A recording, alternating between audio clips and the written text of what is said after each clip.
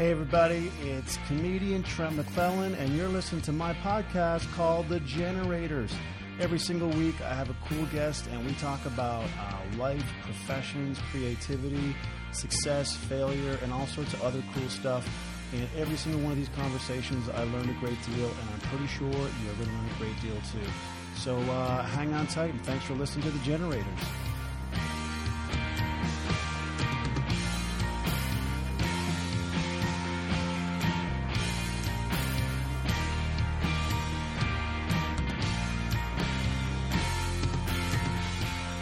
Oh, I have returned with the Generators podcast, huh? I can hear you. I can hear you clapping your hands out there. Wherever you are right now, I can hear the applause. I wish I had, sound effects like they have at radio stations. You can just do the fake applause. But you know what? This is a one-man operation here, and I don't have access to that. Actually, I could probably just YouTube it, but whatever. That's not even neither here nor there. Thanks for your patience, everybody. If you've been listening to the Generators for a while, and then you're like, man, there's just been a massive gap of nothingness for probably 6 to 8 months. And that's because I had a job, everybody, okay? I had commitments. I had to be somewhere. And that was, of course, being on 22 Minutes, and we were taping for 6 months. And I just kind of focused on that, to be honest, because it took a lot of energy and focus. And I thought maybe I'll be able to squeeze in some episodes, but it just didn't happen. So now that the show has wrapped, I am now able to commit fully to the Generators and getting back on the old stand-up stage. So I'm back. Yeah. The prodigal son here. Just went out, spent everything, and now I'm coming back like, help me out. Come on back. Listen again, please. You know, I get it. You probably want to give me a lecture, about commitment. And it's like, I get it. What do you want from me? Anyway, thanks to all of you who reached out and were like, hey, man, when's the next episode of the podcast? I really do appreciate that. It means people were listening and people were actually enjoying it. And that means the world to me. That's why I did it in the first place, was hoping that these conversations would resonate with people. And clearly that was the case. I am now in Calgary, Alberta. It is Friday today. What's today? May 11th, 2018. And I'm sitting on the couch with Odin, my Staffordshire Bull Terrier, who's just leaning on me. I don't know if your dog does that, but Odin does this thing where it's like, dude, he doesn't put his full body on you, but it's like pretty much about 94% of his body weight just on you at all times, And that's how he wakes me in the morning, besides the licking of the face. And generally when you sit down, that's the process. Can you hear him?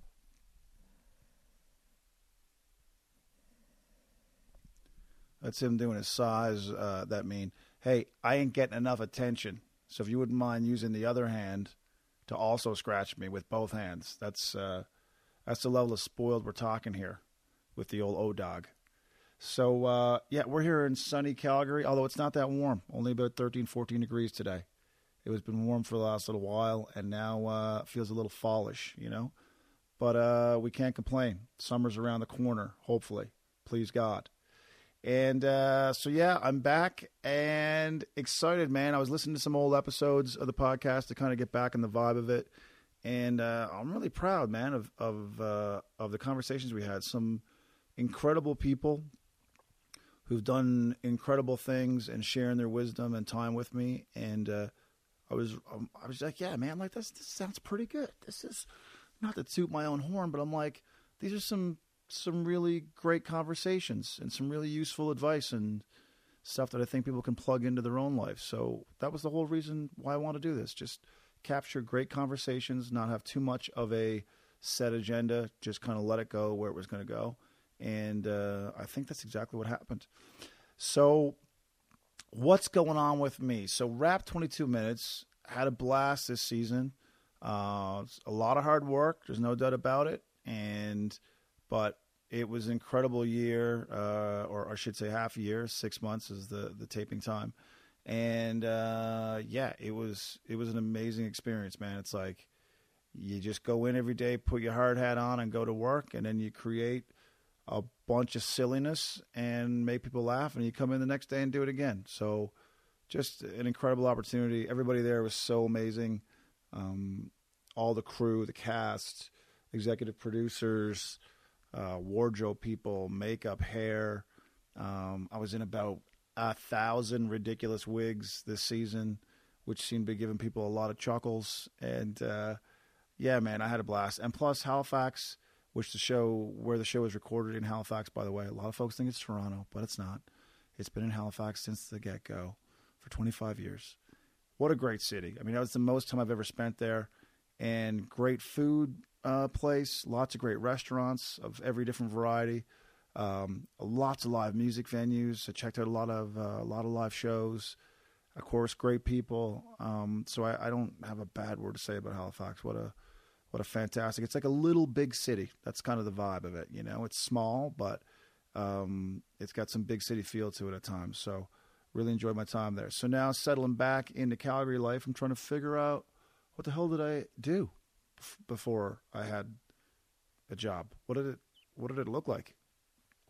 So basically, I just been like trying to get to the gym every day or do a run or something, take Odin out, walk around, and then hang out, you know, with my wife when she gets home, and then head off to comedy clubs to work on some new material. Why, you may ask? Oh, I don't know, because I'm going on tour. Okay? Yeah, going on tour, guys. Western Canada. I got dates right here. Okay, you're probably wondering, wow, is he coming to my city? Will he bring his hilarious and ridiculous observations to my town? Well, if you live in one of these towns, the answer is yes. Brooks, Alberta, May 15th. I think the Griffin Park Theater is where we're playing there. The next night, I'm in Kelowna at the Kelowna Forum, okay? The night after that, I'm in Chilliwack at the Tahihi Room, okay? Whatever, how the hell that's pronounced. I don't know. I'm sure that'll take a beating when I get up on stage, okay? The next two nights, I think we're talking May 18th and 19th, I'm in Victoria at Heckler's, which is one of my favorite places to play. Aaron does such a good job taking care of the comics, and the crowds are always amazing. Plus, Victoria is one of my favorite places to go visit. Beautiful city. I love it. I love Kelowna, too, obviously. Beautiful, beautiful places. I'm a pretty lucky person to get to go around and see all this amazing beauty that this country has to offer. And where are we? Then I have a few days off. Then May 23rd, I'm at the comic strip in Edmonton, Alberta. Okay? I haven't played the comic strip in years, so I'm excited. One night only at the comic strip in Edmonton. And then I got a bunch of days off. And then the big show, we got like 500 seats in Calgary at the Bella Concert Hall on May 30th. Okay? So if you're in one of those towns or you're close by, get yourself there. I'd love to see you. And what we're doing, which is a little bit different, I've done it on a few shows, and it seems like the feedback for it is really good, is that I have an opening act, Donovan Deschner, who's hilarious, and then I come out and do an hour of stand-up, and then we do a question and answer live from the stage. So if you have questions about stand-up or about how I write material or about 22 minutes or about anything you want to ask about failure or life or whatever, I will answer it. And it's not a chance for me to roast you and go, hey, what do you do for a living? I'm a plumber. It's not that. It's just a sincere conversation and me answering your questions in the most genuine way I can. So it's been going really well, and some folks have been asking some really really interesting questions. And the reason why I want to do it that way is rather than going to the lobby after the show and meeting people, I was like, I would rather, and then people ask questions at that time, I'd rather just you guys ask the questions and now everyone can hear the answer to it. And I've been getting emails from folks saying how much they really enjoy that portion of it. So really excited to get back on the road. I've been working on new material over the last bunch of weeks and hitting some spots here in Calgary. So, man, excited to get out there on the road again and get at it. So you can get your tickets at trentscomedy.com. All the show information is there. So, again, trentscomedy.com.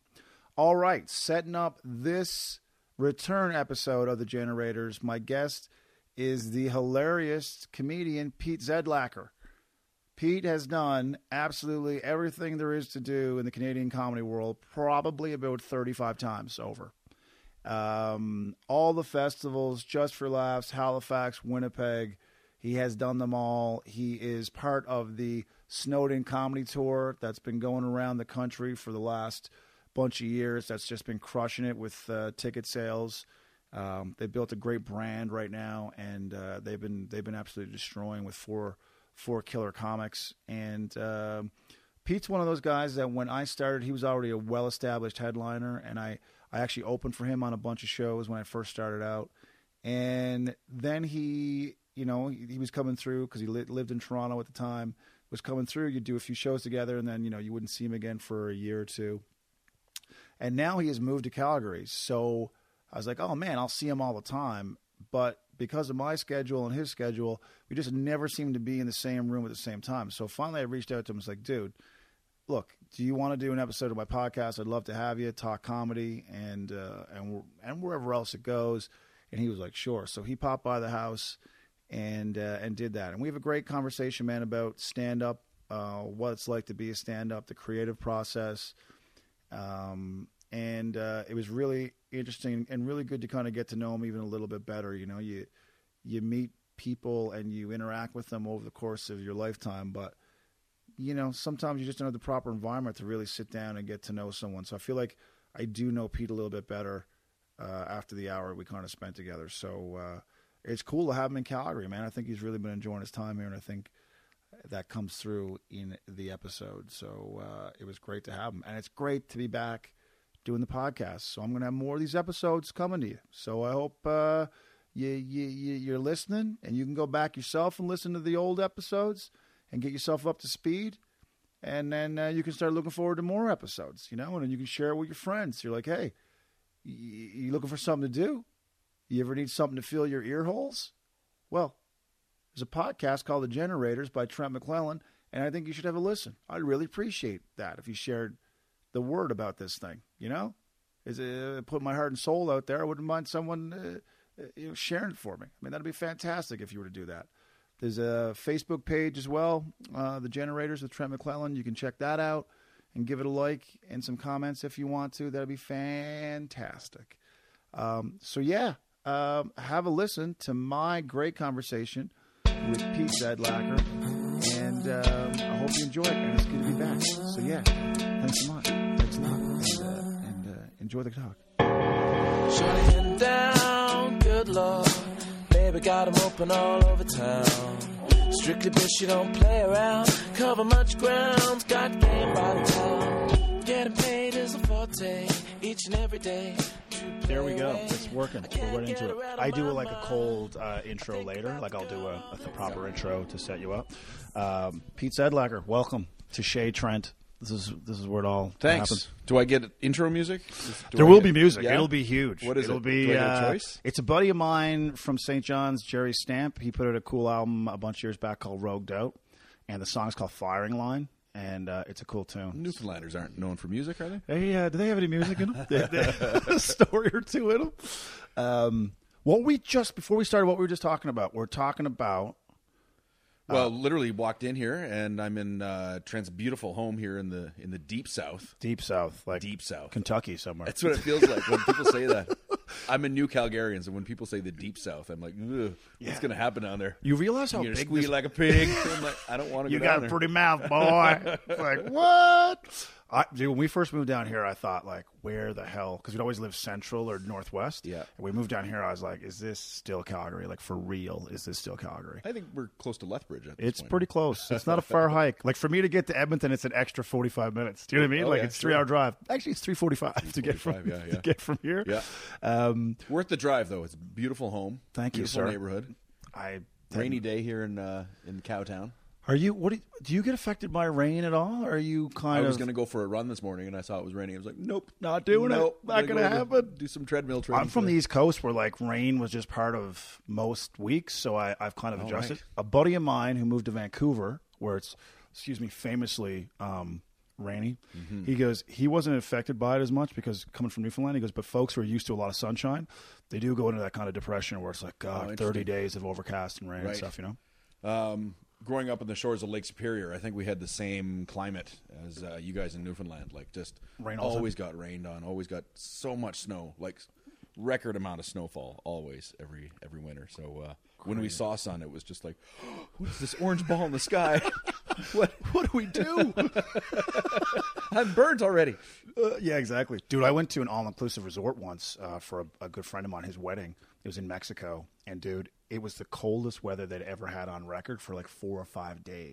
So, like, you know, it's all-inclusive, booze, food included. So first 2 or 3 days, you're making, like, nah, whatever, we'll just drink indoors, whatever. But by day 4, you're like, came down for some sunshine and some heat. That's the whole thing. And then I think it was day 4 or 5. We opened up the curtains and the sun was out. Dude, it was like people flocking, like running, just pushing over kids. Out of the way! I gotta get to the beach. I got 48 hours left. That's right. Yeah, just soak it all in. It was intense. So you're originally from Wawa, Ontario. Wawa, How big is Ontario. Wawa? When I was a child, I was told it was about 7,000 people, Okay. which was the peak. So for most of my life in Wawa, it was about 5,000 people, 5,500. Okay. And then the mine closed down in the early 90s, and the town is just whittled. Yeah. And I think they claim it's 2,200 right now. Wow. But it feels way less. It's, man, like because my hometown, Corner Brook, is a mill town, right? And when I lived there, excuse me, it was about 30,000 people, and I think now down to about 22. Okay. And of course now with less paper being sold, you know, like just in the world in general, Right. and you realize like how these industries are like the hubs of these towns, you know, like if that goes away, Yeah. what's left, you know? So it's hard. same story with Wawa. They've tried to keep the ball in the air with other industries. Like there's always been the logging industry. There's always been, you know, that element. But gold mining and diamond mining is like the... Really? Yeah. But it's so sporadic, and it's not like there's going to be thousands of people working in a diamond mine, you know? Yeah. So now the town is just a lot of elderly people that are just refusing to leave. Exactly. Yeah. Margaret, you've got to go. No, what it I is. was born here, and you get it, man. And Newfoundland is going through that period too, where like a lot of the young people are leaving and moving on. Yeah. And there's a lot of folks who are like, no, I want to be here, but it's like, what's keeping you there? Besides the romantic notion of being there, it's like, you know, what are you going to do for a living? Are you going to have the quality of life that you want to have? And if you can, fantastic. But a lot of folks can't, and so they up and go. But it makes you wonder, like, what is the future in 10 years, 15, 20 years? Like for Wawa, right? Like, Yeah, I really don't know what's going to happen with Wawa, but it'll always be there because it's a hub on the Trans-Canada Highway. Like, there's nothing between. It's the northeast corner of Lake Superior. If you're listening and want to know where Wawa is, but it's between Thunder Bay and Sault Ste. Marie. okay. So that's a 7 or 8 hour chunk of driving. So there has to be something in between for True. all the transport. So there's going to be some version of Wawa always there, but I would love to see it booming again, like it was when I was a kid. But I'm not sure it will happen. And then the question I had just when you said about Newfoundland, like, is that true? There's like a bit of a bitterness about people who move away from Newfoundland and then move back again. Like, is there Towards those people? well the people that leave to go like to the patch and make a bunch of money, and then that goes kerplunk, and then they end up back in Newfoundland, and they're kind of like shunned. Like, no, you're back now, are you? Is that a true thing? I think there are some people who view it that way, Yeah. who are like, "Oh, it wasn't good enough for you That's- before. that's what- oh, look who's back, Yeah, everybody, yeah. with his shiny new pickup, Yeah, and yeah, right. he's got a Sea-Doo." And Yeah. I think there is a little bit of that, but I think there is far more acceptance of the fact that people realize, man, sometimes the things that you want in the life that you want are not right there in front of you, so you have to go find it, you know? And I always think about Newfoundland was founded by folks who were exploring and looking for sure. other opportunities. So I always see that. I mean, a part of me will always want to be home for sure, but at some point, like when I left Newfoundland, there was nowhere to do stand-up comedy. So, Right.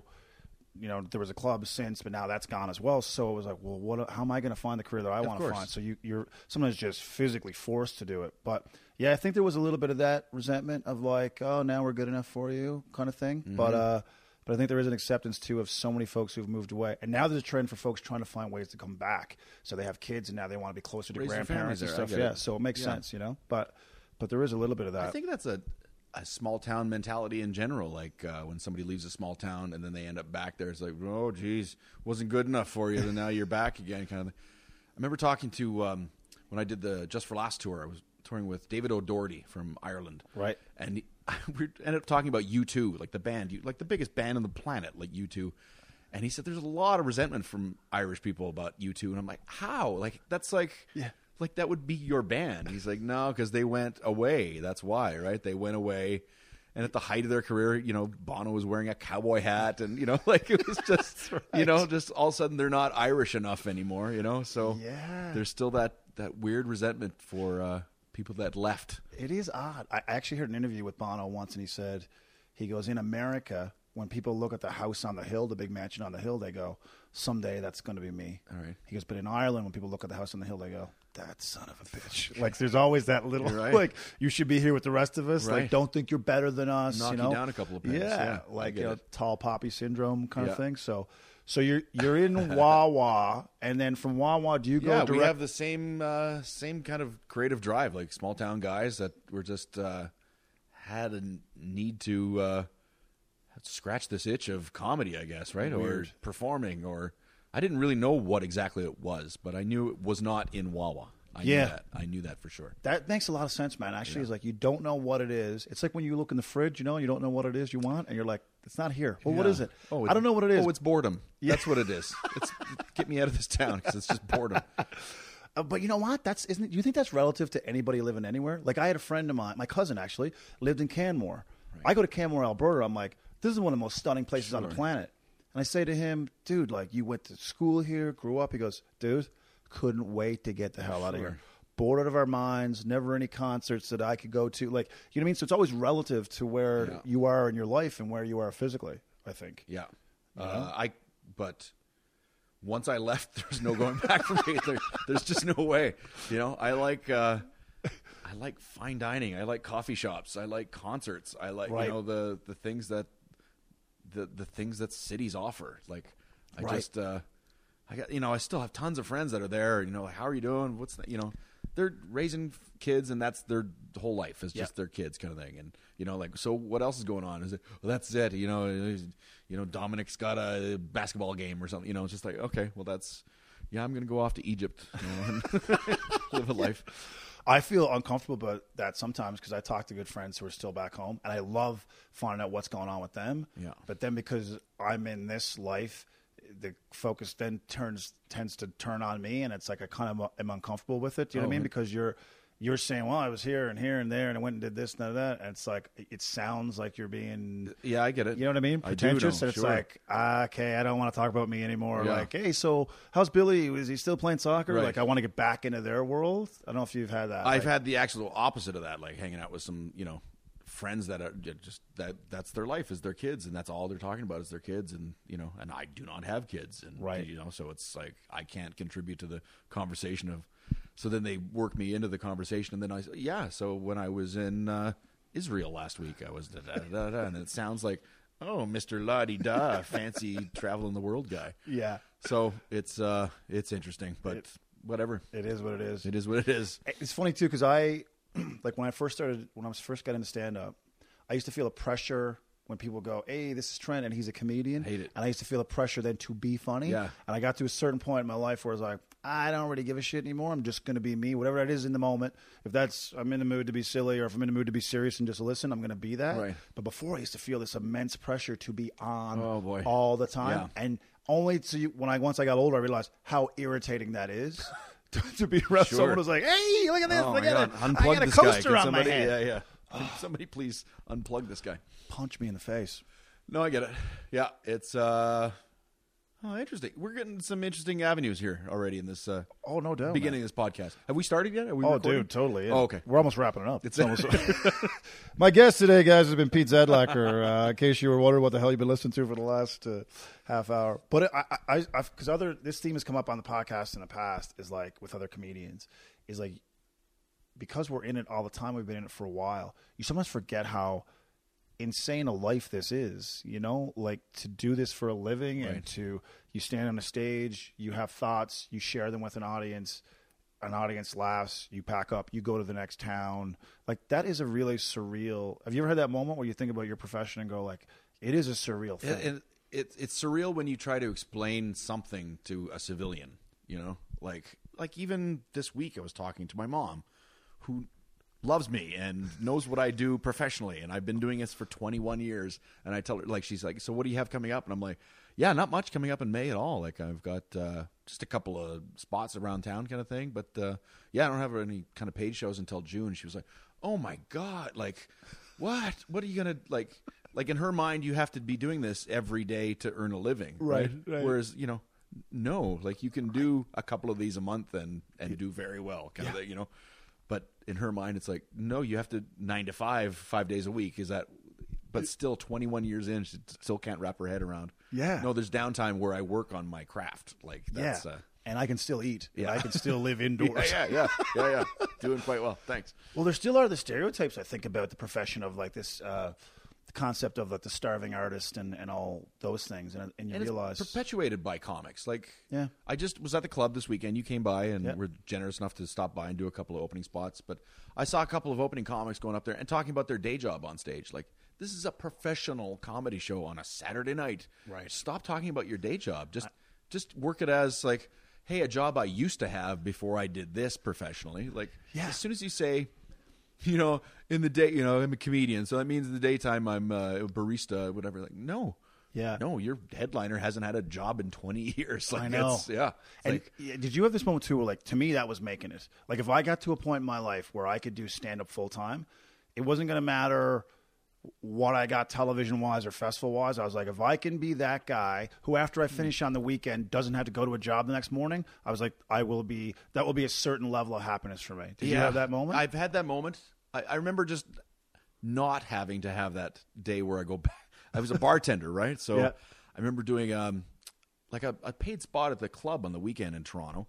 And it was a packed club. Like, I rocked my 15-minute set. It was, you know, and then the next night I was bartending. And a guy comes up to the bar and says, hey, what do you have on? Hey, you're Pete. You're the comedian. I said, yeah, I'm the comedian. I saw you last night at the Laugh Resort. I was like, oh, my God, it was a great show. Holy shit, it was great.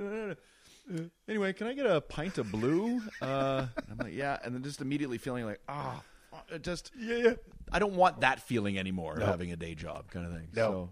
So once I turned to, you know, pro and I didn't have to do that anymore, that I just said goodbye to that embarrassment of never having to go through that again. Yeah, but that was the victory. And, like, you talked about it earlier about, like, working on your craft in between shows, and that's when I realized, like, if I can go get a day job, like, that's something. Okay, you do stand up so many days a week and then you go get a day job. What if I took that work ethic and put it into my stand-up and sat and tried to write jokes and put the effort in that way?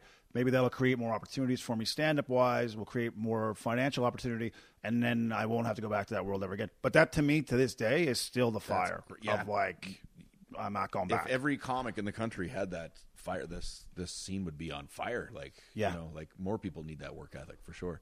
But I think that's the double-edged sword of being a comedian is you don't have a boss. You don't have anyone pushing you to evolve. Yeah. And the same thing that draws you to it can be the thing that will cause you not to grow. Do you know what I mean? Mm-hmm. Where it's like if someone stood over and said, Pete, you got to crank out a half an hour in the next 3 months. Mm-hmm. We need that from you. I literally have that, though, now. Yeah, but you've got your own work ethic, right? Yeah. Like, you've been one of the hardest working guys, I think, you know, ever since I started. Well, in recent years, I started with the Snowed In Comedy Tour, right? So we do 50 shows, 46 cities across the country. Crazy. And every year we do a brand new show because audiences come back year after year because they like our story. They like us, and, you know, it's a great show.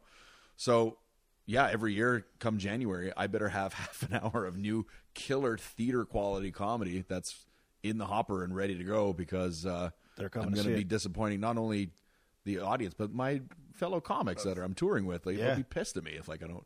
So for 5 years now, it's been like, oh, it's on. Like, I really have to, you know, come May, June, it's sunny out. I don't want to go to some stinky comedy club and try 5 new minutes of material, but I have to. Like, I've got to do it, right? Yeah. Sit down and pen and paper and write it out and jump on stage and try. Yeah, it's what we have to do. Yeah. And there's no better reward than 21 years in, I'm still get a charge out of trying a new joke on stage and gets it like an applause break. Oh, forget it. Crazy. There's nothing better. Yeah, I was telling someone that too, one of the younger comics once. I said, like, when you do stuff that you know works and it gets a laugh, it still feels good, obviously. But when you have a new thought, a new idea, and you spend some time with it, and you go up and you deliver it, and it does well, like that, you're right. I think it validates why you started this, right? Like, man, I still can do this. I can still generate material. I'm not my material. Like, I can create other material. You know what I mean? Like, it's not a security blanket you got to hold on to till you die. It's like, no, there's new shit coming down the pipe, right? How long have you been doing comedy now? So this will be year 14. 14. I think, yeah. Do you think, I'm asking for myself, but do you think you're a better comic today than you were even 5 years ago? Like I think so. Yeah. Do you think the material that you're churning out is sharper, is better, is more in your voice than it was 5 years ago? I think so. Interesting. Yeah. But I do have these moments where I go, man, this is a great road to go down, because I think about when I first started and that hunger and that drive and doing really well in comedy clubs and how loud that was. I think, was it just so new to me that I was like, this is insane? Whereas now I go, I don't think it's quite that like it used to be, but it's like, it's because have my standards changed? Have my ears changed in terms of what is doing well now and what is not? Do you know what I mean? Like, I do. Your barometer changes almost. And I'm like, the joke that I thought killed 10 years ago, if I went back to that guy and watched it, would I go, no, you didn't kill it all, dude. It went okay, but that's not killing. Do you know what I mean? That's great. So I always think about that. I don't know if you go down that road. I do. I have those moments all the time, because, I got a lot of accolades 5 years ago, 7 years ago. Like, I was trophies and contests and, and then the material that I'm writing today, I'm like, oh, this is way better than what? Like, this is more it's smarter, it's sharper, it's more of my voice than it was. Right. Not to take anything away from that guy that was doing comedy 5 years ago. No. I watched those sets and I'm like, that was great, but it's a time capsule. It's just like, it's done. It's on an album now. Yeah. And now this is the material that I'm doing. This is who I am on stage. And yeah. I would agree. I think it's like a band, right? An album captures a moment of your life and what you're into musically and what you're going through. You do it, you put it out in the world, and then you move on. You evolve and you've grown. You had different life experiences and you have more knowledge and all those things. So I always, as a result of this, I always feel like my best stuff's still ahead of me. I always feel like my comedy next year is going to be better. Yeah. My material, I'm a moment away from finding a joke that's going to unlock 15, 20 brand new minutes, and it's going to be like, man, I'm so happy with this. Right. So that's kind of how I approach it. That's great. That's really great. Because punk bands do this all the time. Like, they tour their new album. Right. Like, this is the new album, guys. Here it is, top to bottom. We're going to play the whole album, and then that's it. You know, I saw the Melvins here in Calgary last summer, I guess. Yep. And I'm a fan. I'm a casual fan of them. They've put out 20-something albums, but I'm familiar with like 3 of them. Right. And I was like, oh, I hope they play such and such. And then watching the whole, like, it was just the new album and maybe a couple tracks from the previous album. Right. But none of the hits, kind of thing. Like, none of the just. And that's just punk rock. Like, they're just like, no, that's who we were then. This is who we are now. Like, if you wanted to hear those songs, you should have come out and seen us in 1999 when we released those.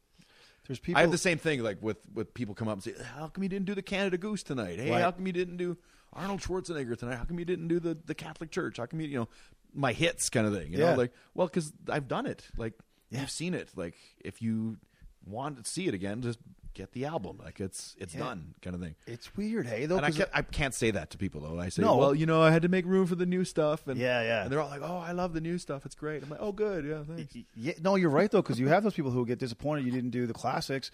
And then you're like, yeah, but then if you did do them, someone will go, well, I heard a bunch of that before. So you can't win, right? Quite often.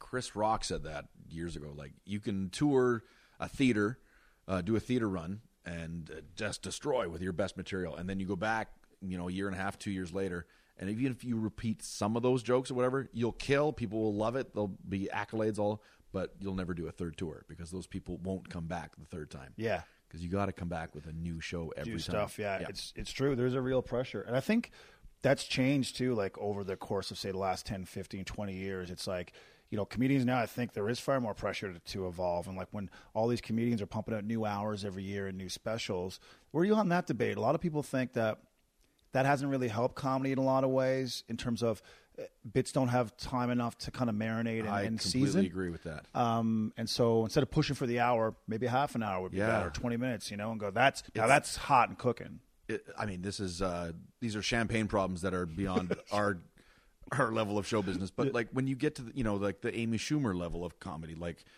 she's an industry now. Like she's surrounded by the 15%ers that are just like, no, we're going to do another special this year kind of thing. And she's like, I'm not ready. Like, if you watch that Leather special, and I love Amy Schumer, I think she's great, but a lot of those jokes aren't ready for TV. Like they just, it was a lot of like, this is a great premise, but it didn't go anywhere kind of thing. And that's my critique. I'm sure people are going to be mad at me for that, but if she had spent another year working on that, it could have been, just destroyed, Yeah. But that's not the way show business is at that level. It's just keep doing, write another book, get another screenplay done, do another movie. We're going to do a tour. We're going to do that special. Then we're going to do Letterman. We're going to, not Letterman, listen to me. Yeah. Just dating yourself like, exactly. You're good. I just watched his. You're going to do Sullivan? You're going to do Open mic with Mike Bullard is clamping at the bit here. But I just watched Letterman's Netflix thing with Jay-Z last night. Oh man, I haven't watched it yet. So great. So I watched the first that half guy so much. Oh, dude, did you see when he had Paris Hilton on there and she just got out of jail and he wouldn't let her off the hook? Yeah. I'm like, man, that's so why comics love Dave Letterman. Absolutely. You're not going to come here and dictate what I'm going to talk about on my show. Jimmy Fallon would just be like, so Paris is an interesting name, right? That's so interesting. Wow. We love you too, Paris. You've been amazing. Like, it's just like, no, you were in to jail. prison. That's what everyone wants to talk about. Yeah, Letterman didn't care. I'm here to talk about my perfume, actually, Dave. No, I don't really care. Everyone wants to know. Did you shower? Did you shower in prison? That's what everyone wants to know. Someone yells there from the audience, we love you, Paris. And she goes, I love you too. And Dave goes, is that someone you met in prison? Like, he just kept bringing it back. He would not let her get away. Yeah, that's so great. I loved it so much. It was great. It was so amazing. But irreverent is the word, right? Oh, yeah. Like, he was just like, hold people to the, just. I'm not here he to would kiss your sniff ass. right through the facade. Yeah. Well, and he had the other guy. Who was that guy from one of those dumb reality shows? Him and the girl, they were one of those power couples or whatever, and he used to get paid. He told Dave he used to get paid to go to clubs. He goes, they would pay me to go to a nightclub and hang out. And Dave just cracks up laughing, like sincerely, and goes, no one's paying you to go to a comedy club. Come on. Like, he just could not even digest it. Like, he's like, no, I do, Dave. I make a lot of money. People pay me. Like, he was trying to be totally I'm the shit. And Dave was like, not on my show, man. It's not happening. But I think you're right, man. I think there is that pressure. Before, back in the day, you could have taken your time and went at your own pace. But now there's this pressure of, you're hot right now. We got to get you on everything. We need the book deal. We need to have the movie, the sitcom. Another special's got to come out. And the sad thing about it is, now that's out in the ether forever. Yep. And it could be the thing that actually causes your momentum to dip somewhat, where it's like, that wasn't great. And now, you know what I mean? If it's rushed, it's kind of premature. I think not to harp on poor Amy Schumer, but like that special was so disappointing to so many people. Like, it. I think it hurt her in the stand-up world for sure. Like she's got to really bounce back and come back with an amazing special. She's got every opportunity on the planet, though. It's not going to hurt her in the long run at all. But yeah, she really has to step to the plate next time for sure. Well, that's the beauty of it too. I think when you're at that level, because financially you have the freedom to do what you want. You could sit back for a year and just go, man, I'm just literally going to just work out this material, hit the road, do some shows. You also have to watch who you're bringing into your circle. Like, if you're just surrounded by the people that are like, oh, I got you another opportunity. It's like, I got no time for this. Well, we're going to wedge it in there. Yeah. And then you can do a half-assed job. Multitasking is a thing that we were talking about a few years ago when I was working on the Ron James show. They say that if you're multitasking, you're doing everything kind of half-ass. Right. You got to dedicate X amount of time to do that, and X amount of time to do the next thing, and X amount of time to do the third thing. But if you try to keep 5, pokers in 5 different fires, it's going to be all half-assed. Yeah, I agree. And I find that as a comedian, like, because our time is our own for the most part, like, it's like, and I said this before, I feel like sometimes like this drowning sensation because there's so many possibilities to write new stand-up, to try and book shows and book tours, I want to write a book, you want to go on this audition for something. Like, it's almost like the canvas is so wide, you have to narrow your focus just so you can focus your energy in one direction. Otherwise, you just go, oh, God, I want to do all this stuff, and you feel like you're overwhelmed. It's like books falling on top of you in a library. Like, you're just like, too much. Completely get. Do you have that, because when I feel like I get overwhelmed with too many things to do, I literally do 0 of them. I just go, I'm not doing anything then. I'm just going to walk. Paralysis. If I can't. I can't fathom doing all of this at the same time, so I'm just not going to do any of them. Yeah, I get like that. And I'm like, wow, now I'm even more depressed because I didn't do anything last week. And I'm like, remember you had all that shit to do? What did you do? Nothing. Okay, good job. Good. You know? Good hustle. And that's where that discipline comes in, and it's hard. But I found I work harder now than I've ever worked. Like now I'm not in an office from, 9 to 5 every morning, but I feel like in terms of productivity, in terms of what I have to do every day or every week or what I want to do, I think I'm far more driven to do it now than I was, say, 5 years ago, 7 years ago as a comedian. Right. It was like, well, I'll sit around all day. When an idea comes, Yeah. There wasn't a sense of urgency to like, no, you got to get off your ass every day and go generate something. Do you think your work ethic has evolved like over time where you feel that sense now of obviously the tour has helped with that kind of generating material all the time. But is it something that kind of comes with age and being in the business for quite a while? Although some people don't develop that over the course of, 15, 20, 30 years in the business of trying to generate new material. They're like, yeah, here comes a John Kretschmann joke. And yeah, I've seen those guys. So yeah, it's called Yuck Yucks. Hey, you dig there. But Yuck Yucks does breed that, though, like, because comics can write their hour headlining set or 45-minute headlining set and tour with that for 20 years. Right. And Yuck Yucks won't care. Like, they just don't care. Right. And it's not like audiences are going back to see them year after year. They're going to see Yuck Yucks because they're going to see, oh, the Yuck Yucks are here. I'm going to go see the Yuck Yucks because it's my friend's birthday and we're going to, exactly, and then they can get away with doing their Jean Chrétien impression from, 20 years ago. Yeah.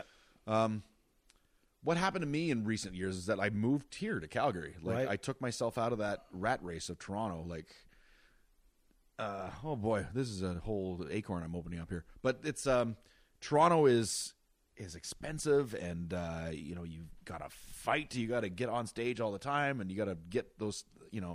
But it's just taking myself out of that rat race of Toronto and coming to Calgary allowed me to just focus on stand up. Right. Like, just be a stand-up comedian. After that was 20 years in, I was like, what's the thing that makes me the happiest is stand-up comedy, not auditioning for commercials, not writing for TV shows that I don't watch. You know? Right. Like, yeah. Like, it was stand-up was the most rewarding. So when it all hit the fan in Toronto, I was like, well, yeah, I love Calgary. And I love the Calgary comedy scene here. Like, I'm going to give this a shot. So it's been a year now. Crazy. And I've just been generating the best stand-up that I've been generating in my career, I think. And I guess, like you said, further that point of the focus, the ability to not have 5 pots on the stove, to just go, I'm just cooking this one. That's it. This is just stand-up. Yeah. Yeah. I hear what you're saying, man. It is hard because you can feel overwhelmed. And what I loved about, because I started stand-up here, right? I moved from Newfoundland, and my first time on stage was here. At the shop. Yeah. You mentioned that the other day. Yeah. Right, I mean, cool. it's surreal, and it's like, but the community here was so welcoming. Right out the gate, you're the new guy. People are like, hey, man, welcome. Headliners were super cool, like local people. Comedy was booming then. Like, comedy clubs were sold out. 2007? This would have been 03, 04. So, Tuesday night at the comedy club, like 320 people in a room. And I'm like, this is stand-up comedy everywhere. That's what I thought. Yeah. But the community here, because I was so fragile, had no confidence, I'm just trying to learn my craft. You know what it's like? You're like, man, I don't know if the lights are bright, and how do I get the mic? No, I never had that. No, I was always great. I had my retinas prepared before I ever went on stage. I don't know what you're talking about, Trent. No, the lighting in my bedroom was the same. Standing ovation first time I walked on stage. Hello! Everyone just stood up right away. He's a legend. But I think that if I'd been in a more competitive environment, maybe like Toronto or somewhere else, I wouldn't have been able to handle it. I know me at that time. I would have been a guy who would have faded away in the corner. If a set didn't go well and I heard comics talking about, I would have been done. I would have walked out the door. Yeah. So I'm grateful that I started in Calgary. You chose the right city to start in. Yeah. Right. And it was now there's so many great rooms, and the other thing I tell people about Calgary is these rooms, for the most part, like, there's paying customers. It's not just a room of bitter comics in the back going, oh, he gets a spot and I don't. That's the Toronto comedy scene right now. Okay. Like, it's just terrible. It's you can get a real feedback from a joke. You can go, that audience heard that joke and it did okay. I should correct what I just said. There's a lot of rooms in Toronto that are like that. Oh, no. Not all rooms. When we do this in post-production, that part's coming out of it. That's Pete Zedlacher. That's the sound clip that you're going to use to promote. Yeah, Pete exactly. Zedlacher has just slash got it. some ideas about the Toronto comedy scene. But I think that's, and I realized, again, how spoiled I was. Like, when you go to other cities on tour and you pop into an open mic, I'm reminded again of how great the rooms are in Calgary, where I walk in and go, oh, this is like an old school open mic of like 6 people and sitting around, and the rest are all comics. It's like you walk into Comedy Monday Night, like that's a real show. You walk into Oak Tree, Jupiter Comedy, that's a real show. People are there to see comedy. Yeah, like we've paid our money, we're quiet, we're listening. There's sound, there's lights, there's a proper stage. Like I'm like, but people blow it off after. Like I hate this. I hate when comics are like, yeah, well, whatever, man. It was whatever. It's like, man, like. What do you want? Like that's like maybe you can accept that maybe the joke wasn't ready or you didn't have a good performance, but like to blame the audience on a night where they're sitting, they're listening, they're like it's all there. Yeah. Here's the tools. Go make a quiche. You know what I mean? Like But it's Have hard you to done like a mic in Los Angeles? Have you done one of those? Yeah. Well, not an open mic. I've played a couple of the rooms there, but I haven't done like the Irish pub or whatever. Like I haven't done one of those. I did a showcase down there years ago, and my manager at the time had set up like just a couple of warm-up sets around LA. I'm like, oh, great. And they weren't open mics; they were booked comedy shows. But I literally walked in. It's the back room of a restaurant kind of thing, and there's like a milk crate kind of stage that's set up in front of the fireplace, and then 15 comics are just sitting in just taking turns taking the stage and talking. Like there's 0 audience members. Like it's just like. I remember sitting there going, what's the purpose of this? Like, are we just rehearsing our jokes out loud? Like, because there's nobody laughing. There's nothing to bounce off of. It's just, you're just saying these jokes out loud. And a lot of those rooms, like in Toronto, like there's rooms that are just comics that are waiting to take the stage.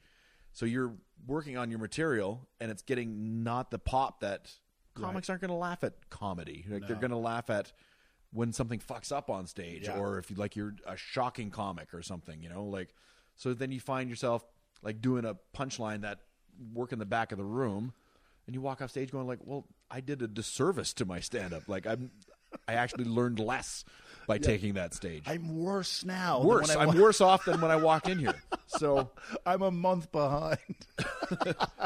No, I know, man. And I think you're right. The beauty of, the Calgary scene is that we just don't have that in Calgary. Like there's like even Vern's on a Tuesday night. There's 10 comics waiting to go on stage, but there's 10 audience members that are also there as well. Like it's an actual room where you can bounce new material off and see if it flies. Exactly. Yeah, for sure. So overall, your move from Toronto to Calgary, like how are you enjoying the time here? Like what's been the overall vibe of it? Overall vibe is just I breathe better. Like it's just. Like in a physical and literal way. I just don't have that pathological urge to earn money all the time. Like in Toronto, it's so expensive, and it's just like cost of living is just insane, right? Yeah. So I moved out here, and everything just kind of I also got rid of a crazy wife that. So that got rid of that. Yeah. So all of a sudden I got a little more wiggle room in my budget now. Yeah, this is nice. Yeah. So it came out here and just living lean, not lean, but just like, not extravagant. Yeah. And just being creative, like just doing my thing 6 days a week. Yeah, crazy. 5 days a week, maybe. Yeah, but still, there's lots of opportunity to get up, and it's a good point you brought that up too, because my wife and I were talking about this the other day about like this. A lot of us, especially in Western culture, like North America, Canada, U.S., it's like this ability to always accumulate stuff, and you have to buy things, and you have to go on that trip, and you have to do whatever, and that becomes a rat race too of like keeping up with the Joneses. It's subconscious, but it's always there, as opposed to minimizing and going, okay, well, what do I really need? And I think as comics, because we travel so much, I've learned that I don't need a lot. Like you give me a suitcase and my laptop and phone, I'm good, man. You can stick me in a corner. I got some real high-end kind of expensive tastes on things, like a bed. Like I have an expensive bed. I love it. But you need to rest properly. You're right. I got a very expensive couch. Yeah. That's amazing, right? And I got a kick-ass suitcase. Yeah. I've got an electric toothbrush. Yeah. Things that are like, oh, these are kind of like the spoils of like, hard work kind of thing. And I got a kick-ass truck, like the things that I need kind of thing. And other than that, travel. That's all I do is just travel. Like just if I have disposable income, I'm going to take a vacation. That's the way I am. The experience of traveling to me is always invaluable. Way more, at the end of your life, you're going to look, well, hey, look, I got those fancy cufflinks. Like nobody, you know, what I mean? That's right. Like, On your but you gotta- deathbed, I could have bought those Bose speakers. Exactly, you know. But you remember that time that you were, you know, talking to a showgirl in Vegas and you played poker and, you know, it was way more. That's right. That lasts you with you. That stays with you a lifetime. You were one of the first guys too. I think like when I remember you and I did a show or two together and being on the road, because I was so new and I was so nervous about performing that night. The day of a show, I did nothing. Like I was like, just sit in the hotel room and just be ready. You know what I mean? Just go over my set list over and over again. And you were one of the first guys I remember. Like you wrote "Living Life." You were like, "Hey man, I'm going to go to this thing or go check out that or go down to the whatever." And I'm like, "There's a show at 8:00. What if he can't get back? Or what if he rolls his ankle?" Or like I never had that ability to go on the road, and I learned to do it later, obviously. But to go out and just like, dude, you're in some of the most beautiful places in the world. Go out and experience it. And I feel now like I lost a lot of opportunities where I went to places and I didn't go out and go to the great restaurant or go to the thing or whatever because I was so 8:00, man, 8:00. You know, like so when I see that in other comics now, I'm like, dude, you gotta relax, man. Like the show is in 14 hours. It's like Mom's spaghetti and it's like Eminem and it's like, dude, that's in 14. Yeah. You're gonna burn out before you get to the plate. You're kid. gonna pass out any minute. Well, there's a balance to that. Like, I still get that nervous energy before a show, like especially if I got like a very high end corporate event where they're paying me a lot of money. Yeah, like I just get like, oh, get in the mindset kind of thing, and just spend a good couple hours before the show going over my notes, you know, distract myself a little bit, go back to the notes, you know, iron my shirt, go back to the notes, you know, this whole prep before the show. And then the opposite end of that, like I spent a lot of time on the road too, just partying, like it was like I was a young man in my 20s and early 30s, just like, woo, let's whoop it up, you know, like every night didn't matter if it was a Tuesday night, we're going to party, you know, like, so Wednesday mornings, like I wouldn't go and explore the town because I'd be hungover until it was time to check out of the hotel and check out of the hotel, hop in the truck, and then you're gone again, kind of thing.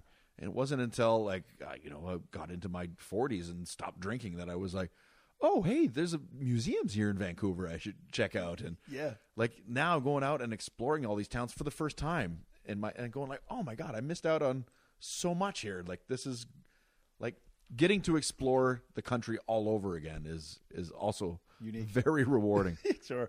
But also too, the beauty of that is you're right, you're providing balance in your life, but quite often a piece is going to come out of it. A bit of material is going to come out of it. You're like, I was down at the museum today or whatever. Like that'll spark something. So it actually serves you in a number of ways, you know, I find. Perfect example. I was in Vancouver last year. We went to the Vancouver Art Gallery, and you pay, and then they stamp your hand with the initials of the Vancouver Art Gallery. So I went and told that on stage. I was like, so I had vag on my hand for the second time that day. You know, just a little throwaway line. Great, but that happened that day. Yeah. It was and audiences love that, of course, because you've endeared yourself to that city. Local material. He knows us. Oh my God, that is true. That happened to me too. And you're right, man. It provides that little bit of familiarity for them too. Like you are one of us in some way. Like you've been adopted by them in that moment. But I remember seeing that and then watching other comics when I opened for them on the road, and I was like, man, these people are living their lives. And I realized, man, I spent a lot of time just being in hotel rooms, stressing out about a show that I had. At the end of the day, I'm going to deliver it the way I'm going to deliver it, and it's going to work or not. So stressing about the outcome of it is like, what was the point? Useless, yeah. Meanwhile, outside is like a beautiful harbor with a boardwalk around it, and I'm just closing the blinds. So but I get it, man. Like you take your craft seriously. Like, you know, like a lot of guys that aren't successful in comedy would just be like, well, whatever, I'm going to go out and try my thing and not give a rat's ass kind of thing. And of course, they don't do well. And of course, you can go the other route with it, whereas I'm going to go explore the town. And by explore the town, I mean hit a pub at around noon and get absolutely annihilated by 8 o'clock. Just like, get him some more coffee. He's not going to be able to do the show. Like, Never done that. I've been drunk on stage twice in my life. And the second time I was drunk on stage, well, that's not true. Probably drunk, but like at a open mic kind of thing. Like, you know, and by drunk, probably like 3 beers in. Right. But 2 times I was intoxicated on stage. And the only reason was because the headliner was fired. And then they asked me to step in to headline. And I said, so how much am I getting paid? And they said, well, we're just going to, what do you want? I was like, well, want to get paid for this. And they, well, we can't. We don't have the money. And I said, well, give me a bar tab at least. And they went, okay, sure, bar tab. And so just immediately, bang, just trying to get paid. Yeah. So I was drunk on stage, and I remember the manager saying, like, just between you and me, Pete, like, you really can't do that again. Like, you can't be that drunk on stage. I was like, oh, and I remember being so embarrassed. And then at the same time, I was like, but I got a bar tab. Like, that was, that's how I got paid here tonight. Comedy, right? Yeah. But it's funny, you're right. But that was the last time. That's when I always said, like, no, never be part of the party, but don't be drunk on stage. Like, you're still a performer. You still have to. Yep. There's still a show it's show business. Yeah. And it's all coming from you. Like, you got to generate this stuff. Like, if everyone else sitting in the audience, they're like, no, we're here to enjoy what you're doing. But if you're messed up to the point that you can't generate what it is they're there to see, then everyone loses. You ever right? seen a drunk comic on stage? Oh, yeah. It's embarrassing. It's and bad. Like, it's really embarrassing. But here's the thing. A lot of comics start off that way doing it, and it's never, ever reprimanded. Like, it's like, well, he's booked again next year. He's coming back. It's like, is that 17 pint glasses on the thing? It's like, I don't know if that's a good thing. And, of course, you needed 12 beers last year. This year, to get to that same point, you need 16. Yeah. And so it doesn't end well. It never, ever ends well, unless someone can grab the reins and go, whoa, I got a problem. I got to step aside here. But that always concerns me when I see young guys starting out, and it's like you see them slamming the beers before showtime. It's like, that's not going to end well. Yeah, that's right. You know? And if you're that nervous that you need to drink that much to get up there, then you got to go take some time with yourself and kind of figure out why you're doing this in the first place, right? But I think I was that way too at first. I was drinking way too much. Well, we got paid in booze. Like, that's how you got paid when you first started out. Free like, booze. And I think back to that, like, the first kind of spot I did at Spirits in Toronto. I got paid beer tickets. I was like, what? Like, I'm an amateur comic. Like, I was literally just trying 5 minutes of what I thought was comedy. Yeah. And I got paid in beer. This is the best. Like, if I didn't get those beer tickets, I don't know if I would have continued doing comedy. That was the hook, right? Yeah. But it also, like, it had a couple of beers. Then you watched, my soon-to-be friends that were trying comedy too. And then we'd all hang out afterwards and say, like, hey, what about this joke that you tried? Why don't you try that at the end and call this back? And then what about this punchline? Oh, that's great. And then it was a collaborative. Like, we were all helping each other out back in those days. Yeah. I don't see that with a lot of young comics these days. Yeah, it's funny you said that, because I started the same way. Myself, Chris Gordon, Don Wood, Eamon Darnell, a bunch of us. We would do that. We'd go and meet up somewhere, a few beers, but we'd sit there with our premises and ideas and help each other out. And it was great, because then when you went to the shows later that night or that week, you were invested in each other's sets. Oh, yeah. It was like, I wonder if he's going to say that line that we talked about today. And then, bam, they'd do it in the crush. And you felt good, because you were like, I was in on that with you. So we were really helping each other. And I think you're right. I don't see comics today doing it as much. It seems like, no, it's got to come from me. It's almost, really, because they wanted to make it personal. And I don't see a lot of young comics coming out and seeing comedy either. Like, they'll do their spot and then hit the road. Yeah, I know. Like, when I first started, I hate starting conversations like this. When I was a young comic, he's like, stroke my long gray beard. But like, the Toronto Yuck Yucks, like, every Friday, Saturday night, the back of the room would just be comics. Like, we all went to go see Derek Edwards and Mike Wilmont and Harlan Williams and Jeremy Hotz and like, just watch these masters, and and the club would be packed of like 400 people. It was fun, Yeah, it was a community, right? It was really. Like, I just don't see that anymore. Like, even this past week that I was headlining the shop, like, you came by, had a couple of pro comics stop by that work on their craft. Yeah. But like, the whole Calgary comedy scene, I'm like, that's interesting that nobody stopped by to take it in. I think there's an era, a time now too of maybe it's a bigger comment on society, perhaps, I don't know, but unless I'm on the show or unless I'm paid to be there. Whereas, like, when we started, it was like I couldn't wait to get to the club on a Friday, because I'm like, maybe I'll get a guest spot, and if not, well, okay, I'll hang out and watch, and all of us were there. Yeah. But there was that sense of, I'm going to be better for having been there, whatever it is, whether I get on or just sit in the back of the room and watching someone and their mic technique or what they did or didn't do. I knew I'd be better when I left. I knew it wasn't going to be better if I sat on the couch home. I knew that. So true. So, but I don't know if that's still. I think you're right. I don't know if that's still there anymore. I think young comics are doing a big disservice to themselves just by doing a spot and then going home again. Like, I think they're wasting their time. Like, you really have to be immersed in the scene. Yeah. I remember when I graduated theater school, my the artistic director of the school was like, go out and see theater. Go see bad theater. Go see good theater, because you'll learn just as much from bad theater as you would from good theater. And that was stuck in my head because, like, I'll watch comics go up there and shit the bed and then, like, learn so much to be like, oh, yeah, like, that's what you don't do. And, like, oh, I saw what they were trying to do there, but what they have to do is this. And, you're better for it. Like, you learn from their mistakes, too. Like, that's what I've always thought about. Like, you're watching a simulator, and the simulator is like, whoa, left turn there. I wouldn't have went there. And then but that's keeping your mind sharp, too, for when you're next up. Like, that's in your Rolodex of experience. Got to be immersed in it. I really believe that. I totally agree. I'm more creative. I'm more passionate about the craft, being amongst it. Yeah. Like Comedy Monday night, go to Vern's, go to Oak Tree, go to Juliet's, go to the club on the weekend. Like, seeing comics. Yeah. Bad headliners are fascinating to watch to me. Like, like what?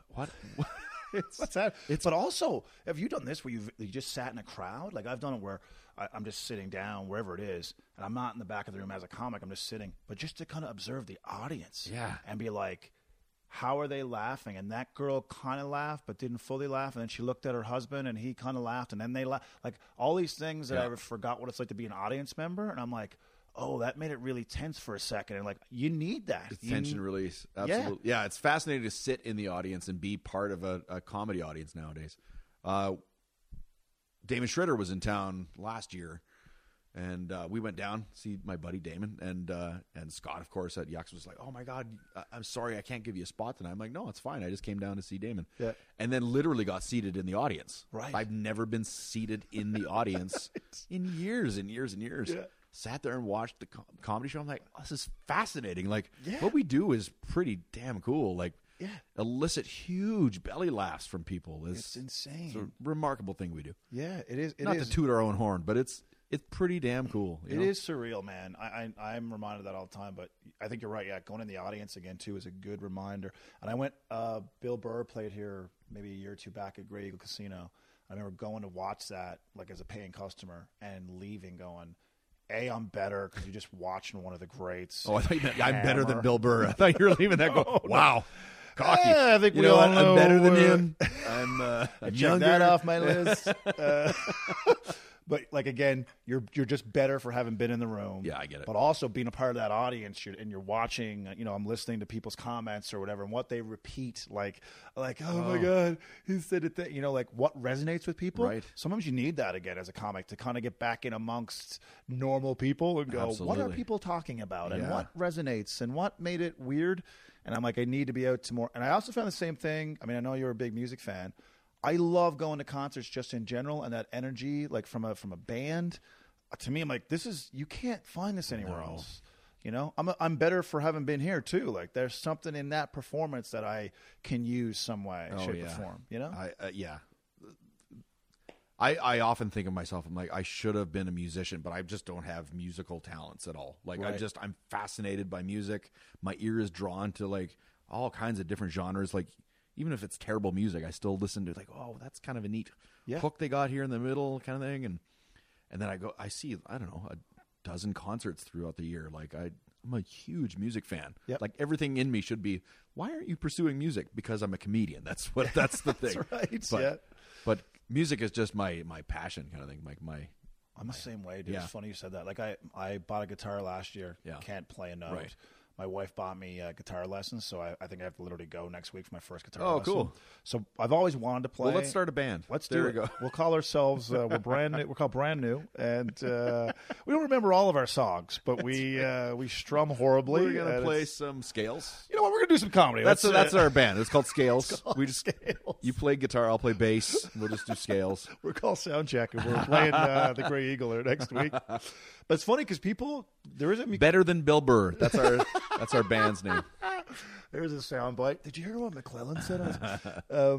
But there is a musicality and rhythm to stand up. Like, I remember Mike McDonald, the late great Mike McDonald, talking about. Oh, that's so hard to even hear that. I know. Great Isn't Mike that horrible? It's just horrible. But that ability to listen for pauses, Yeah. for timing of a piece, and he was a bit of a drummer. A lot of comedians Bill have Burr is a background. drummer. Yeah. Right. So there is that musicality to it and a rhythm of things. Like I've caught myself on stage going too fast or too slow or whatever. So there is a metronome that I think we have internalized. That's like a rhythm of how you know your jokes and how the speed at which they're supposed to be delivered, where the pauses are. So I think there is that crossover with music in a lot of ways.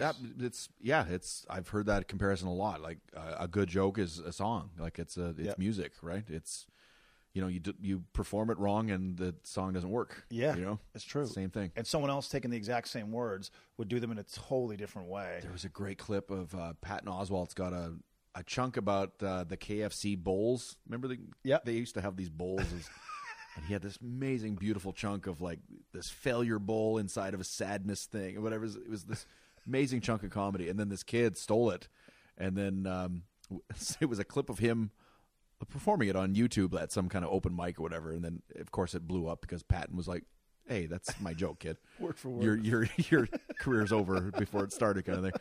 But it was fascinating because that joke is so brilliant and so funny when Patton delivered it, and then when this kid tried to verbatim, it didn't deliver. Like it was not a funny joke. No, it's funny, and it's the messenger too, right? Like you look at the speed and all those things, but obviously like.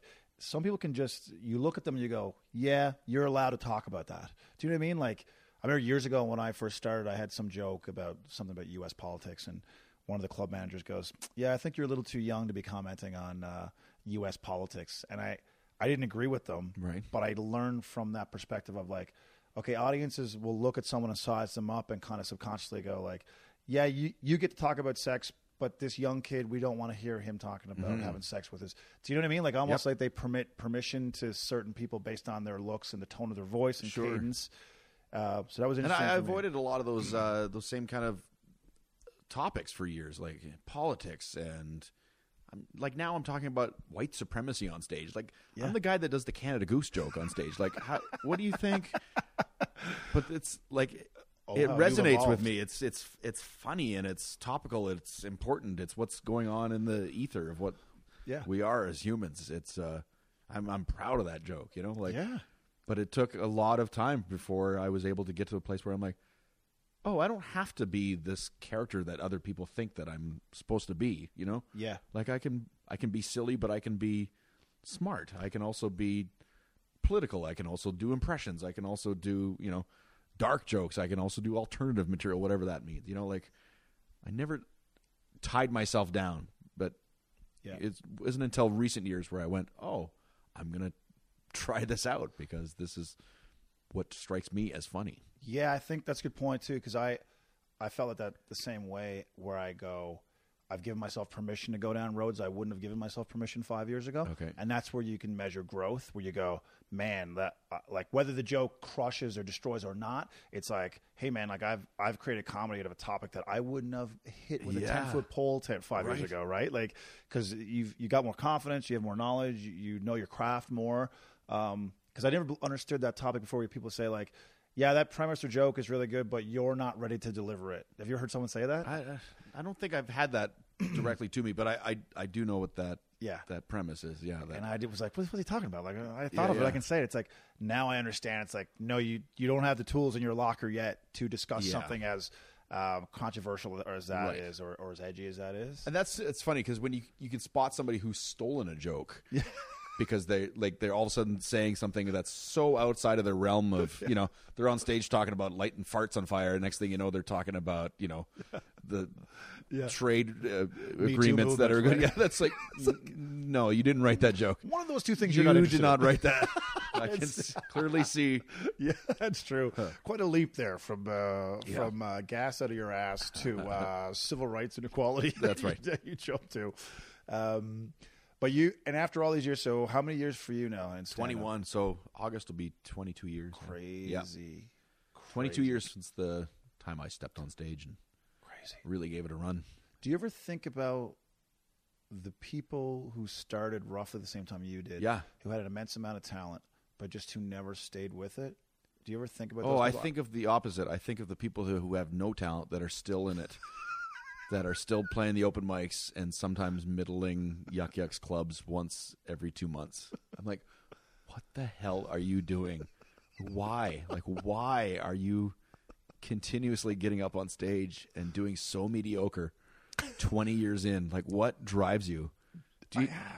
You must have those Yeah. I go now. associates in your. But do you? I tried to put it in this category of like maybe they're just hobbyists. Like you know how Yeah, I some people get play that. guitar for fun, and it's like so that's their hobby of like I go to an open mic once every 7 months and I do a thing and Yeah. it makes me feel good for a while and that's it.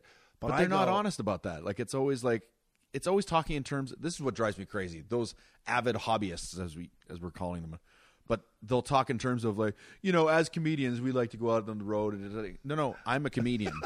What you do is you're a hobbyist. Like, stop lumping yourself in. Right. Like I've had to leave conversations because I was so offended, I guess is the word. It's like these guys going, you know, as comedians, you know, we're a bunch of comics. That's what we do, right? We're comics.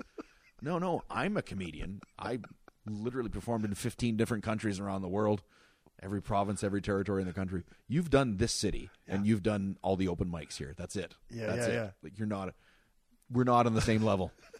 I think it's funny because it's like it is an easy jacket to put on in a conversation to go like, look, I got the comedy jacket on and it's all cool and I can talk like this. It's like, but the optics of it look great, but to actually do the work that it takes to be a comedian is a lot of hard work and sacrifice, and the travel and the time spent alone and whatever, and relationships that have been sacrificed, like all that. You don't just get to go, hey, I'm a comedian. I'm one of these because they did the thing. It's I signed up for an open mic, and now I'm a comedian. Yeah, it's weird. I mean, I want to be open to people who are, you know, coming into the craft and the community and all those things, but it's like I was always really careful about how I spoke about what I did or whatever. I remember when I first started, it's like, I'm nobody. I'm watching someone like you or someone do an hour back in the day. It was like, my God, that's a marathon. And then he travels to the next city. Like that to me was the work part of it, was like, that's a grind. That's you got to put in dues to get to that point. Right. To just walk around and call myself a comedian because I went on stage and did 10 minutes 3 times is like,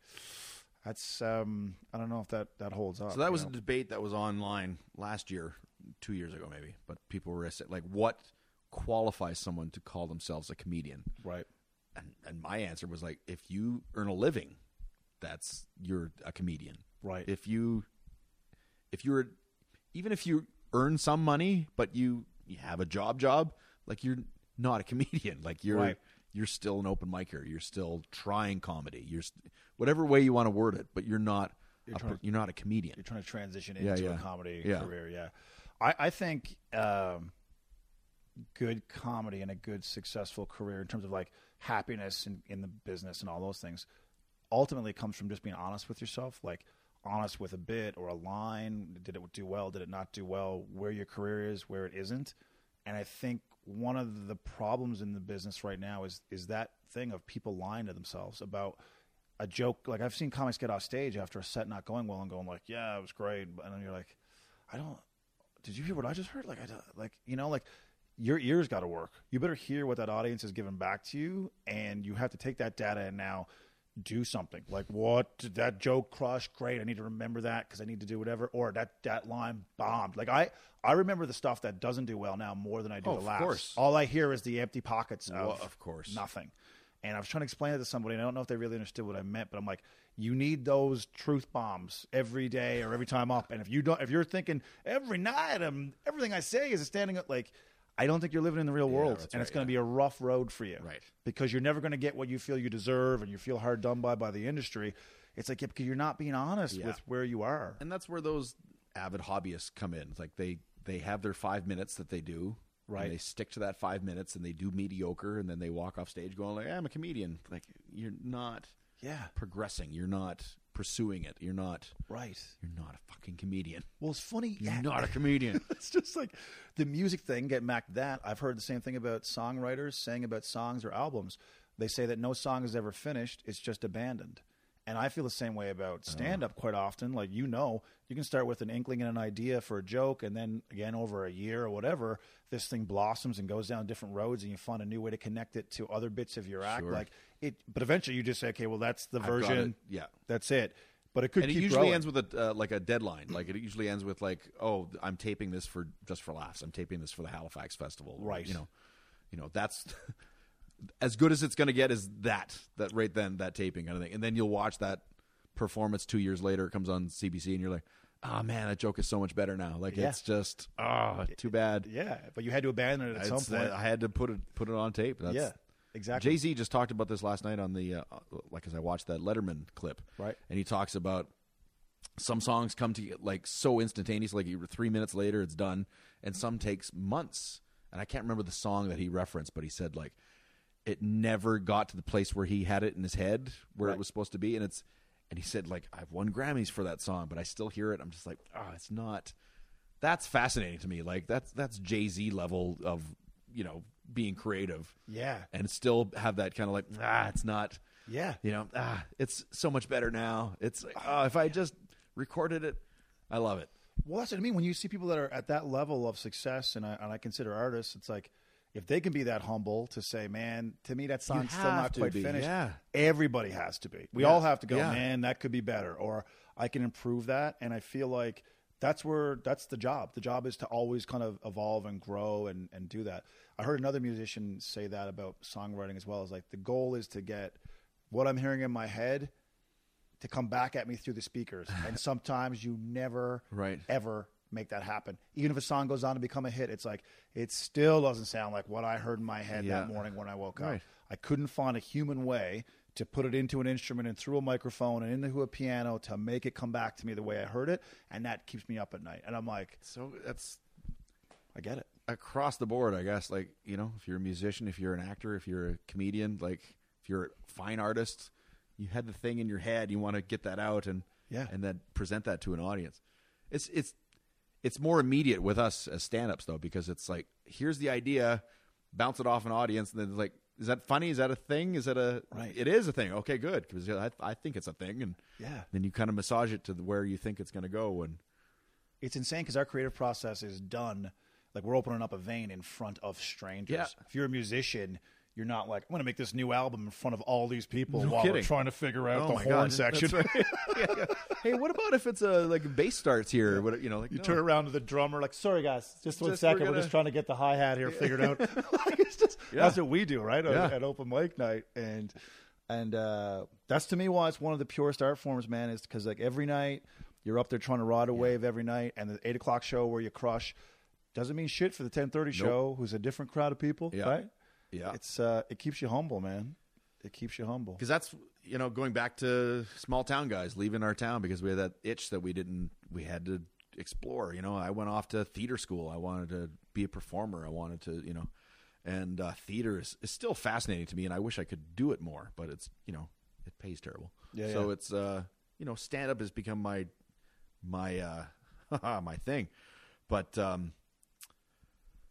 there was that urge to create, and once I tried stand-up for the first time, I was like, oh, this is the most immediate art form I've ever tried. Like here's an idea, instantaneously it bounces back. Like, is this a thing? Whereas if you do a theater piece, it's months of rehearsals and line memorizing and character development and staging and lighting and dress rehearsals. Then finally you get an audience, and the audience goes, nah. Like it's just so. Oh man, that's just the worst. And a movie, never mind. Like you can, you shoot a movie and you get like 3 takes. You're like, okay, good, you're wrapped, you're done. Like, I could have done it better. Yeah. And then you wait 2 years, and then you see yourself on screen for 30 seconds. That was like, well, this is not. Like I wanted to always create something and then get the feedback, and then stand up was just immediately like, oh, this is the thing that I want to do. It's so funny because that's the music parallel to me too. Is like you can imagine like Keith Richards hitting the strings on his guitar, but he's got to wait 9 months for the sound to come back to the speaker. Right? He would be like, no, I'm. And some guy in a suit decides whether or not I don't know if we like the sound of the D chord there, but let's do 4 of those strings instead. Well, man, we've already crushed an hour. Did we? Dude. Well, and we brought it back. We started with Small Town Boys. Yep, Small Town Boys. We was our first track actually for our band. Small Town Boys, better than Bill Burr. And we brought it back. I brought it back full and around. Yep. Okay. Well, we'll wrap up with this question, and feel free to ramble on if you so choose. Okay. Here it is. Someone asked me this in a job interview years ago when I was back in the real world, and they asked me this question in a job interview, and I've always loved asking it to people. what is the biggest misconception people have about you, and what is the reality? So something that people think and you go, yeah, I've heard that before, but in reality, I'm this. I think people who don't know me personally would go, oh, he's a gregarious guy. He's always on. He's always funny. He's always making jokes and making faces and, you know, falling down and making people laugh kind of thing. He's like, no, I'm just a normal guy. I've been around comedians that are on like that all the time, and it's the most annoying thing I could ever imagine. Yeah. And apparently there was guys that were brilliant at it. Like Chris Farley was brilliant at making people he would just turn on and then be like, he would light up a room. Yeah. Robin Williams is another one like that. But Robin was one of those guys, they said, like, if he was talking one-on-one, he would be genuine in talking. But if a third person came in that he didn't know, boom, he just turned it on and he was a comedian. Right. And of course, he was brilliant. He was hilarious, right? And of course, we have that same, you know, we have that tool Switch. in our, but we're not on all the time. Like, No. not at all. For the most part, like, I wouldn't want people to remember me as like, oh, this guy was hilarious. He was on all the time. I'd rather people go, oh, he was such a nice guy. He was, you know, he listened and he was thoughtful and funny. Like, that's the kind of misconception I think most people have of comedians, you know? Yeah. Oh, he's always talking. No, I'm a pretty quiet guy, actually. Like, Yeah. I listen a lot. Well, there is that pressure. That's a great example, actually, because I think everyone who's a comedian has probably felt that. And I know when I used to get booked with other comedians, you're going to be traveling with them for a while. First thing you'd ask is like, good dude? You know what I mean? Like, I didn't care about the funny part yet. I'm like, I got to be in this car with this guy for 6 days. Like, good dude, like, you know, like, oh yeah, man, great dude. And then you're like, oh yeah, funny. Like, that was almost secondary. Right. And I think, you know, people, whether it's anxiety or insecurity, they feel that sense of, like, I mean, other comedians trying to do it, but also audience members coming up afterwards, and now they want to try and be funny in front of you, and I'm like, whoa, you don't need to do that. That's fine. I just perform. We're good. We're good. You know, but they expect that. Oh yeah, hey guy, there he is. There he is. Like, oh no, I don't want to be this. So I get that totally. Well, dude, this was an awesome chat. Was it? And it was exactly what I wanted it to be. So let's listen to it back, and then we'll write out the script, and then we'll punch it up. We'll have some more characters. Then, we're going to add more characters. Oh, that's a good idea. Yeah. Sure. And I got to get some CGI. I don't know how CGI works with a podcast. We got a good car chase somehow. Graphics. But no, it was exactly. Anything coming up that you want to? When's this coming out? We will probably be dropping this in within 7 days' time. For sure. Yeah. I'm going to be out in the East Coast. Okay. I'll be at the new comedy club out there called the Last Laugh Comedy Club in Halifax. Cool. First week of July. But you can check out all my dates at Zedlacher is kind of my handle. ZEDLACHER. Sweet. For whatever. Twitter, Facebook, everything. Cool, man. Awesome. Folks should do that. One of the funniest in the business. And yeah, man, thanks for coming by. Thanks for having me. It was awesome. Cool. Sweet. That's how it all started, like a whisper in your ear. You told them you loved them and ran as fast as you could. It's not to be taken lightly, but then you never were. Your fingers bleeding, your body aches from the thunder in your heart. So you laid on the line, blindfolded and chalk marked, like a good little soldier. You knew just what you were.